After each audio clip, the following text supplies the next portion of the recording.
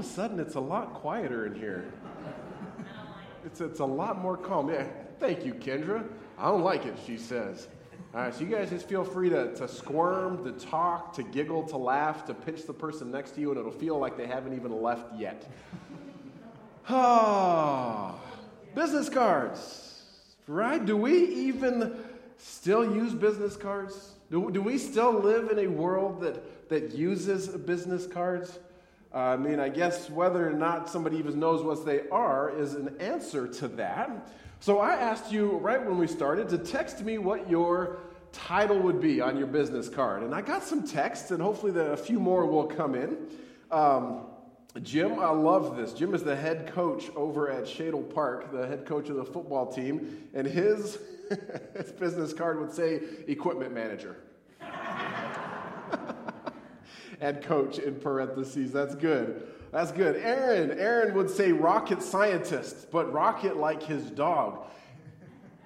Well done. Aaron, I was thinking about this. Under 30 years old, do you guys still use business cards? No. That answered my question. We could probably just stop. Let's pray. All right. Becky's would say librarian extraordinaire. I like that. That's good. Feel free to go, ooh, or ah, any of those, okay? Dr. Frank, his business card would say physician. Ooh. That's legit. He is a doctor. Art would hand you a business card that says retired. That's good. That's good. Kendra's would say child care owner. That is why it is no fun for you when the kids leave the service. Randy, oh, sweet, my phone keeps buzzing. Randy's would say salesman. Awesome. Tim's would say worship director, web developer, and triathlete. That's a long business card. But go ahead and say, ooh. I like that. Nancy's would say board member and account executive. I'm going to save that one for later. That one's good. Elena's would say chaplain for one of her business cards, and a pastor to the seniors for another one. All right, Heidi's. Wow, people just keep texting. Well done. Jeremy's would say PT assistant, physical therapy assistant. Kyle's would say major engineer, U.S. Army Reserves. Heidi's. Well, since Heidi's husband doesn't have a cell phone, John's would say doctor of motor vehicles. He's not going to let you get by with that one. DMV is what it would say for short. And Heidi's would say boss of all things. That's good. I really like that. Boss of all things. So I handed out my business card about 10 days ago at a church board meeting at a different church, and I had to check and make sure before I did that all of my information was correct on it, because it'd been a long time since I actually got it out of my drawer and decided to hand it to some people. And the beautiful thing about business cards is they have all your information on them. They've got your name. Hopefully your name is spelled right, so now nobody has an excuse to not call you by your right name or not spell your name correctly. They've got your business name and your address, where you work. So somebody can't say, oh, James, you're the pastor of the Baptist church. No, it says Free Methodist on here. Actually, it just says First Church, so that could get confusing. You know, it's got all your contact information, your work phone, your cell phone, your email address, maybe your social media handles. I don't even know what that means, but it sounded good to say it like that. And a fax machine, if they still use faxes. Maybe the most important thing on there, maybe not, but is the title. The person's title. You know, what you should be addressed by. This is great because if you're talking to somebody and you're not getting through to them, you can know, okay, is there somebody higher up the ladder that I can go and talk to? Wouldn't it be great if Jesus had a business card? Michael thinks so. You can say amen, Michael. Amen.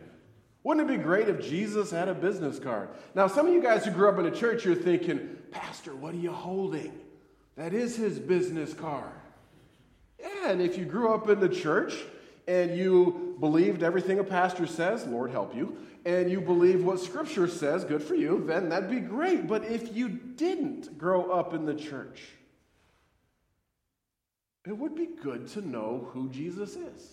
It'd be good to know what to call him. I mean, it can get confusing. Do you call him God? Do you call him God's Son? Do you call him Messiah, Savior? Any of those things. What does all of it mean anyways?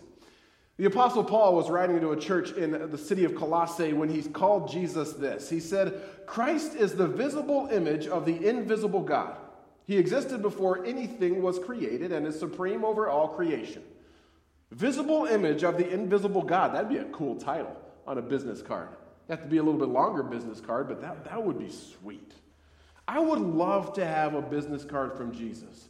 I mean, but I don't know if today, like Aaron said, people under 30, they may not even use business cards. And I think part of that is because they don't care about somebody's title, right? We want to know who somebody is by what they do, by what they say, by who they are.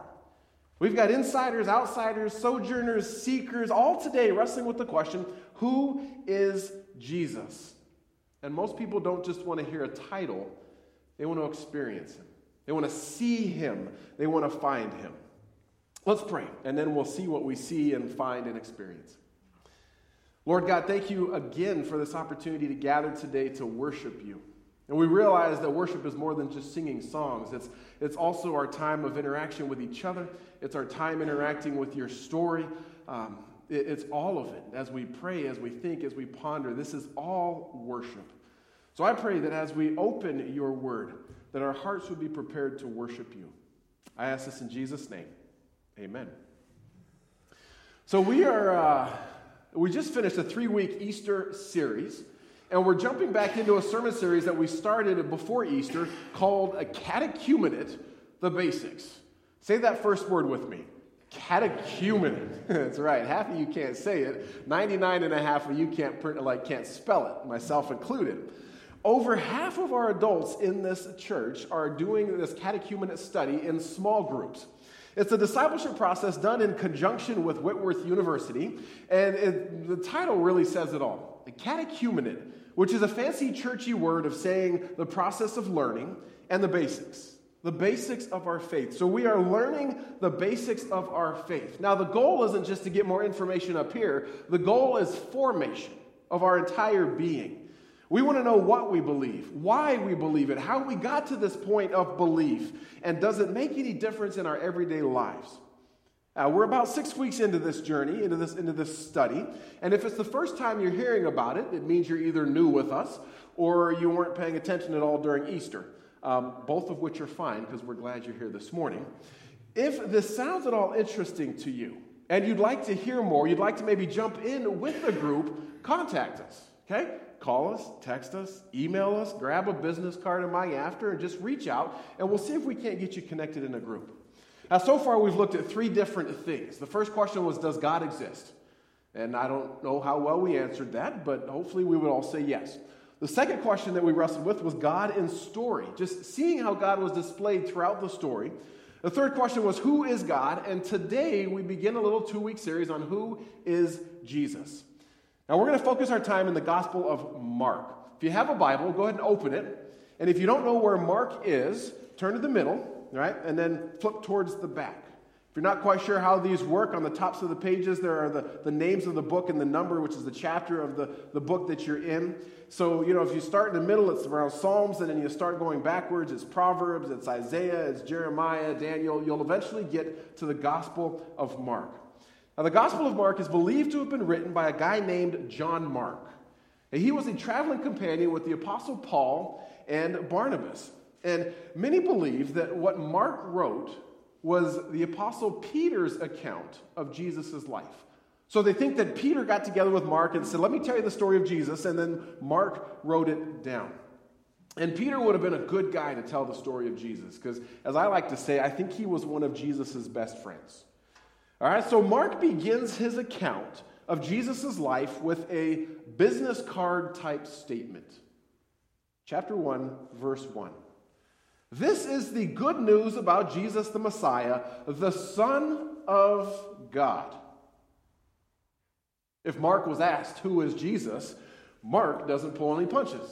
Mark believes he's the Son of God. And he just shows that right off the bat. Now, here's the crazy thing.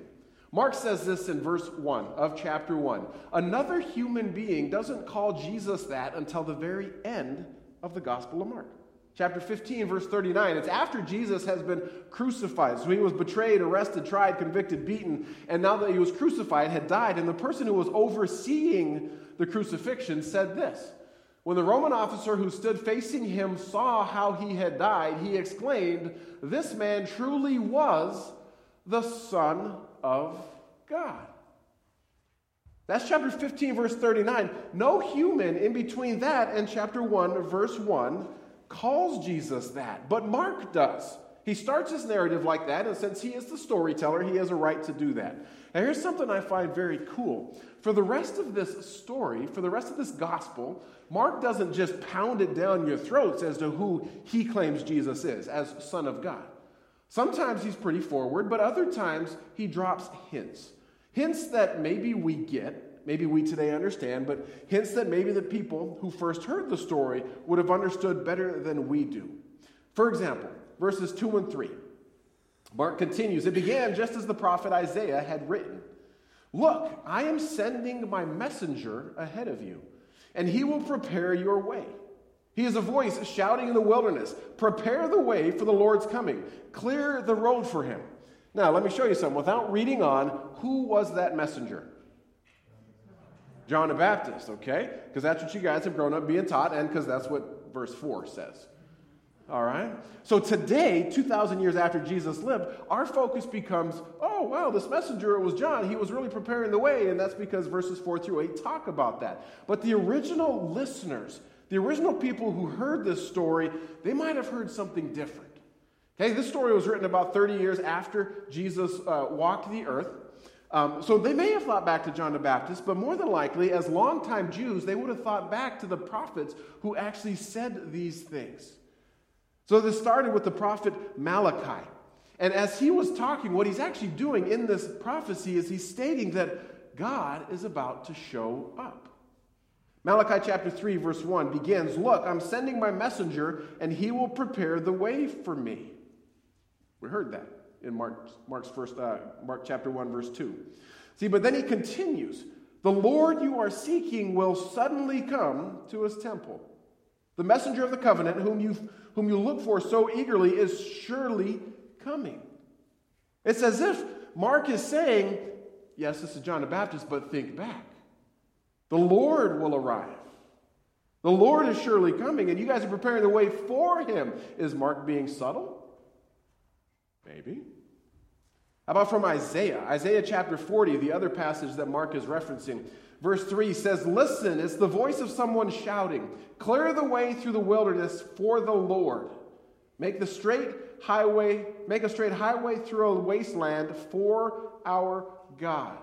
And you recognize that in Mark chapter 1, verse 2, clear the way through the wilderness. But Isaiah is saying God's coming. God is on his way. Fill in the valleys, level the mountains and the hills, straighten the curves, smooth out the rough places. Then the glory of the Lord will be revealed, and all people will see it together. For Mark's original listeners, as he quotes these passages, my guess is they also knew what was coming, and they were thinking to themselves, wait, Mark's saying something. Is God going to arrive? I mean, this is subtle on Mark's part. God, Son of God? The next clue Mark drops isn't quite as subtle. He tells the story of Jesus being baptized. Verse 9. "One day Jesus came from Nazareth in Galilee, and John baptized him in the Jordan River. As Jesus came up out of the water, he saw the heavens splitting apart and the Holy Spirit descending on him like a dove." Now, I told you moments ago that no human in between chapter 1, verse 1 and 15:39 calls Jesus the Son of God. No human does. But God the Father continues. "A voice from heaven said, 'You are my dearly loved Son, and you bring me great joy.'"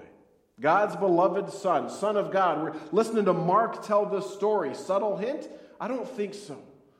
And I've got to wonder if Mark is sitting there in these first 11 verses like, okay, how many times do I have to say it in how many different ways for them to understand who this is? Now maybe, in an inspired type of way, John Mark knew that someday down the road, maybe 2,000 years down the road, people wouldn't be as impressed with just the business card title. And he knew that maybe they would want to understand the person that he was proclaiming by what he did, what he said, the way people interacted with him. So the rest of chapter 1, which you got to hear earlier, the rest of chapter 1 shows the interactions that Jesus is having with people. It starts off with Jesus calling two sets of brothers. Verses 16 to 20, I won't read it, but Jesus calls them. He says, hey, you guys should come follow me. And a lot of us think, wow, they just dropped everything and went. Was that the first they had heard of Jesus? Most people don't think it was. Okay, they probably had heard of him, but maybe they didn't know what Mark was saying was his business card title. So all of a sudden, you get 5 guys there, right? All of a sudden, it's a party. And they start walking along. And what do the disciples, the new disciples, what do they start to see? What do they start to experience? Right away, they experience a power in Jesus' teaching. Verses 21 and 22. Jesus and his companions went to the town of Capernaum. When the Sabbath day came, he went into the synagogue and he began to teach. The people were amazed at his teaching, for he taught with real authority, quite unlike the teachers of religious law. You jump down to verse 27, and it says, amazement gripped the audience, and they began to discuss what had happened. What sort of new teaching is this? They asked excitedly. Now, if you're in one of the catechumenate groups, perhaps you've watched the video already, but if you haven't, you're going to see Dr. Jerry Sitzer share what made Jesus' teaching so different, what gave it such authority. See, teachers in that day, religious teachers in that day were called rabbis. And rabbis would go to rabbi schools, all right? And they would sit under more senior rabbis. And they would study what those rabbis said, what they taught, how they lived, and then eventually they'd get sent out to do their rabbi thing. And as they were out preaching and teaching, they would quote their senior rabbi. They would say, well, this rabbi in this thought said this, so we should do it. As far as we know, Jesus didn't have a senior rabbi. He didn't go to rabbi school, so he never quoted so-and-so rabbi in such and such a rabbinical thought. He just taught, which gave him some authority, different than what the people were used to hearing. Now also, people speaking for the Lord were named prophets. And prophets in those days, they spoke on God's behalf, and when they spoke, they would say, "Thus saith the Lord." Say that with me, because I like to hear us try and say it together. Thus saith the Lord. Oh, that was good. And then they'd say, God tells me to tell you this. Say that. God tells me to tell you this. Jesus never said that. He never stood up and said, thus saith the Lord. No, he said, but I say to you. And the people probably sat there and thought, he's not proclaiming for God. Maybe, wow, John Mark is good. John Mark's really good. He's dropping hints here, saying maybe that's God himself. Say that with me. Michael was ready for that one. So there's power in Jesus' teaching, okay? Not just a business card, here's Jesus, Son of God, you should follow him. But there's power in his teaching.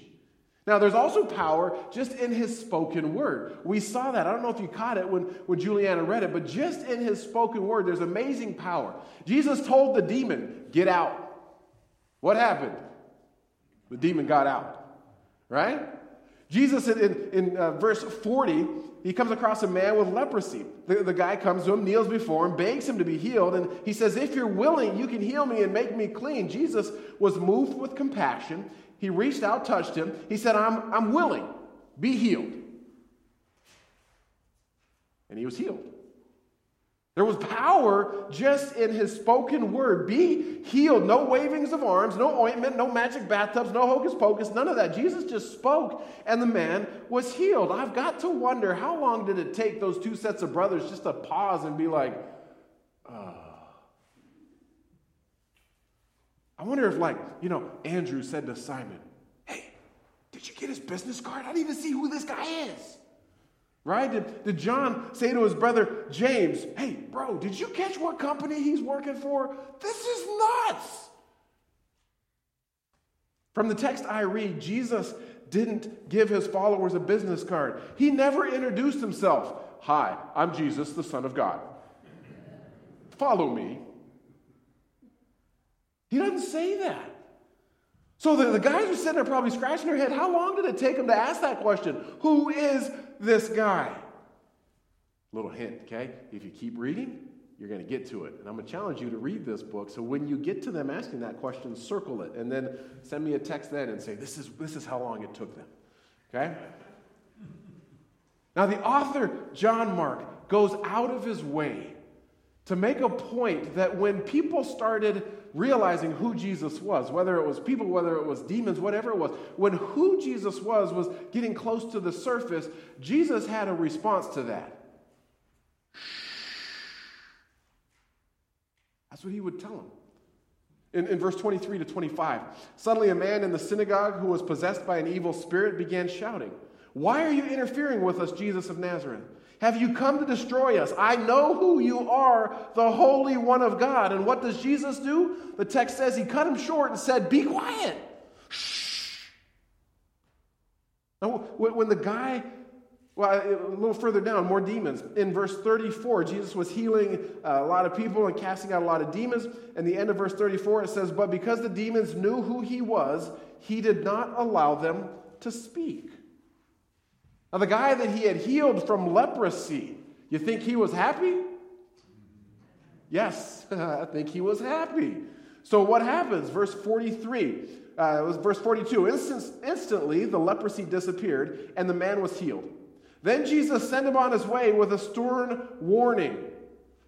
Don't tell anyone about this. I mean, it's almost like Jesus didn't want it to get out as to who he was. Now, why was that?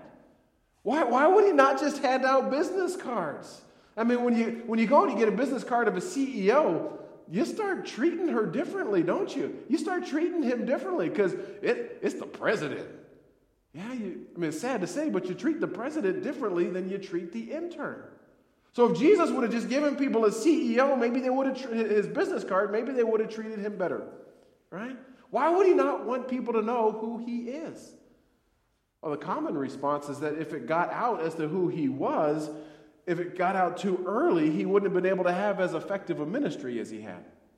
Right? If he got too popular too early, he would have got arrested way too soon and things would have become challenging. So Jesus didn't want it advertised as to who he was. He didn't want to hand out his business cards because he'd get too popular too quick. Okay, not a trick question. What chapter in Mark's gospel are we in?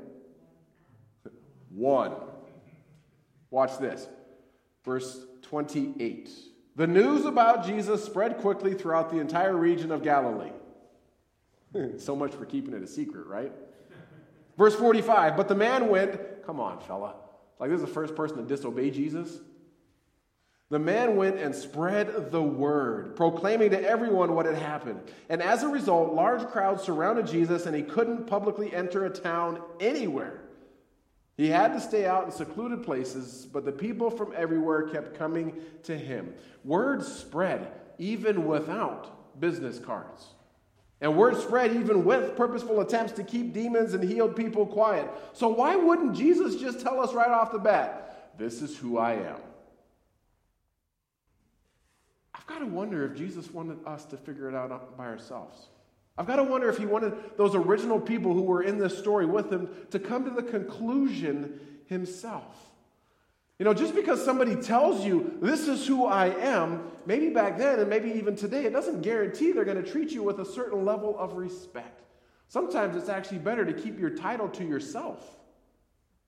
I was out shoveling snow several winters back on the church sidewalks, and a gentleman across the street was shoveling his driveway.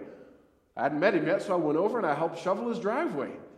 And he said, hey, thank you. What are you work over there? Mm-hmm. You the janitor? Mm-hmm. Sometimes I clean up messes. I got helped him shovel his driveway like 4, 5, 6 times that winter. And eventually, he came in and sat down on a Sunday morning. I've got to wonder if he was thinking, why is the janitor talking? That guy talks a lot. Today, and I wonder back then too, if it just said more for people to experience who somebody was. how they interacted with you, how they loved you. And maybe that's why Jesus didn't just start off with, "Hi, I'm Jesus, the Son of God." We're asking the question, who is Jesus?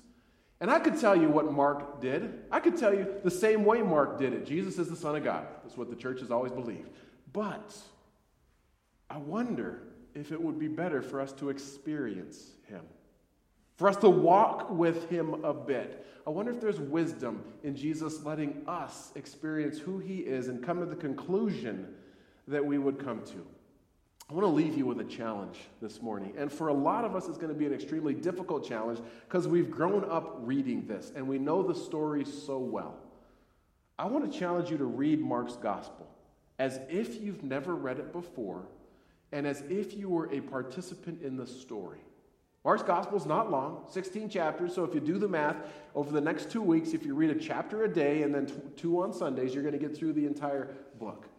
But read it as if you don't hear the commentator Mark saying, "This is the Son of God." Read it as if you're there in the story, and here's my challenge. I would love it if you guys would, as you're done reading, come up with what title you would give Jesus by what you've experienced through reading it. Does that make sense? So if you come up with a title sometime this week, text me.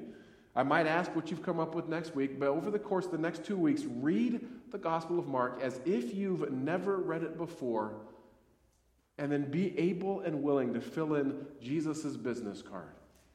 Jesus of Nazareth. What would it say? Are you with me? Let's try that together. Let's pray. Jesus, it can be hard for us. Many of us who are so familiar with the story, who have heard the story, some for decades upon decades, it's easy for us to miss what it would have been like for the people in Jesus' day who were experiencing him for the first time. But it's easy for us to miss what it's like for someone today who would be experiencing you for the first time. God, there are more and more people today who claim no faith, and that group is getting bigger. So what an opportunity we have as followers of Christ. Maybe new followers, maybe those who are exploring Christ for the first time, maybe longtime followers. What an opportunity we have to live an example of Jesus. And I pray you'd help us do that. Lord, I also pray as we jump into the Gospel of Mark in the next couple of weeks, as we wrestle with this question of who is Jesus, I pray that you would help us see Jesus with a new lens, from a new angle. Help us to experience him differently than we have before. And as we do that, we will be careful to give you all the praise and the honor and the glory. And we pray this in Jesus' name. Amen.